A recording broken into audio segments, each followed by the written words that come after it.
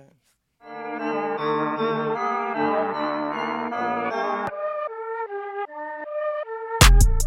Now, if you watched episode number 1, I gave you a picture of Generation Z. I showed you a little bit about who they were, their spiritual state, and the necessity that you and I have to go after them with the good news of Jesus. Listen, there are lost people everywhere. You remember what Jesus said over 2,000 years ago? He said these very words. He said, "The harvest is plentiful, but the laborers are few." And so today, what I want to do is, as we look back and you remember that picture of Generation Z being lost and lonely, but looking, today, what I want to do is I want to give you a promise. Here is why you and I can go after Gen Z with confidence. Not because we have this great ability, not because we are able to bring some massive change. No, we are able to go after Gen Z. We are able to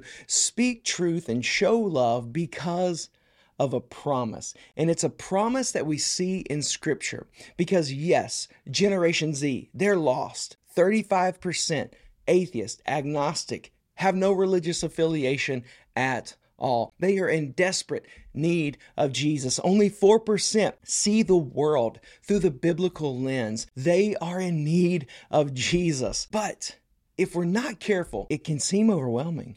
When we see that picture, we're like, Ryan, I'm not sure I can do this. I'm not sure that I can make a difference. And the truth is this: you and I can't. But there's a promise in Scripture that you and I can. In Luke chapter 19, here's what Jesus said. He said, "The Son of Man." Now, that's Jesus speaking about himself. He says, "The Son of Man has come." Now, listen to this: to seek and to save the lost. Here is the promise we have from Jesus. You can't save anybody. I can't save anybody. We can't save anybody, but Jesus can save anybody. Did you say it again? I have come to seek and to save the lost. So we can walk into this mission of reaching out to this next generation that is as lost as any generation we've ever known, simply because we have a confidence that Jesus said this is why He came. He came for lost people. He came for the atheist. He came for the agnostic. He came for the non-religious. He came for the sinners. He came for the broken. He came for the hurting. He came for the last and least of these. This is why Jesus came. And so today I'm a little bit amped up because this is what Jesus came for. He has given us a promise. I've come to seek and save the lost. You and I are not in the saving business. We're in the sharing business. You and I are not in the redeeming business. We are simply in the gospel sharing business. That's all we can do. All we can do is share, and we can ask God to do what only He could do. See, Paul said it like this as well. 1 Timothy chapter 1 and verse 15. Check this out. He says, "This is a trustworthy saying, and everyone should accept it." In other words, Paul, writing under the inspiration of the Holy Spirit, simply says this. He says, listen, I'm about to tell you something, and you better mark it down as true. Are you ready? Here's the truth.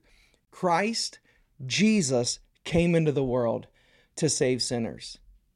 Don't miss this. Saving people is Jesus's job. All we can do is point them to Jesus. All we can do is John the Baptist. Behold, the Lamb of God who takes away the sins of the world. Look, there He is.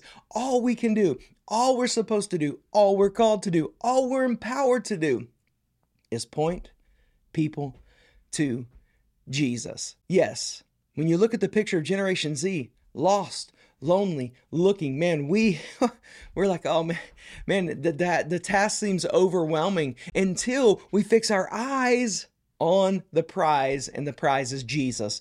Jesus gave us a promise. He came to seek and save the lost. Jesus came into the world to save sinners, which leads me to the final promise I want to share with you today. Now, here it is. Here's the promise. Here's the promise that gets me amped up and fired up. Are you ready? Here it is. In Romans 10, in verse 13. Now, this is the context of when Paul is talking about what happens when you confess Christ as Lord, believe in your heart, God raises him from the dead. Listen, this is good. Y'all better write this down. If you don't know this verse, you should break out your Bible, highlight it, underline it, bookmark it. This is a promise you don't want to miss. Are you ready? Here it is, Romans 10:13. Everyone who calls on the name of the Lord, here's the promise, will be saved. Let's just drop the mic for a moment. Here's what Paul said. Listen, everyone, anyone, everywhere, anywhere who calls on the name of Jesus will be saved. Who out of their mouth, from the confession of the heart, saying, I want Jesus to be Lord of my life, God of my life, ruler of my life. I am yours. Everyone who calls on the name of the Lord will be saved. So don't miss the two promises. Here they are. Promise number one, Jesus said, I've come to seek and save the lost. Ready? Promise number two, if you call on the name of Jesus, you will be saved. None of that has to do with me and you saving anybody, but all of it has to do with me and you sharing with anybody. And when we see this promise, it just gives me a renewed and a refreshed excitement, realizing that what we do matters, that the reason we're going to train 1 million teens around the globe to share the gospel is because we're sending out 1 million missionaries to speak truth, to share love, to display light in a world that is very dark, in a world that is full of hate, and in a world that is in need of truth. And the truth has a name, and his name is Jesus. So today I hope that you don't feel like the burden to save anybody is on you, but I hope that you do sense a responsibility that you and I are to tell anybody. Because see, Jesus came to seek and save the lost. Everyone who calls on the name of Jesus will be saved. There's no other name under heaven given among men by which we must be saved except the name of Jesus. So can I encourage you today? Can I stir you up for just a moment? If you don't know how to share, if you're not sure what to tell, go right now to 1millioncent.com. Check it out. Completely free resource, a way to tell people about Jesus using 4 simple symbols. We like to call them emoji evangelism. And I'm going to teach you that one of our sessions. But go grab 1millioncent.com, watch the video, learn how to share the gospel, get with a friend, get with a family member and say, listen, can I tell you something? And share the gospel with them, because you and I need to understand there's power. There's power in the gospel, the good news of Jesus. He knows there's a world in desperate need, lost, separated, on their way to a devil's hell for all eternity. But Jesus came to seek and save the lost. Everyone who calls on the name of the Lord will be saved. So let me close with this last encouragement. It's the one I like to close every show with, and that is this.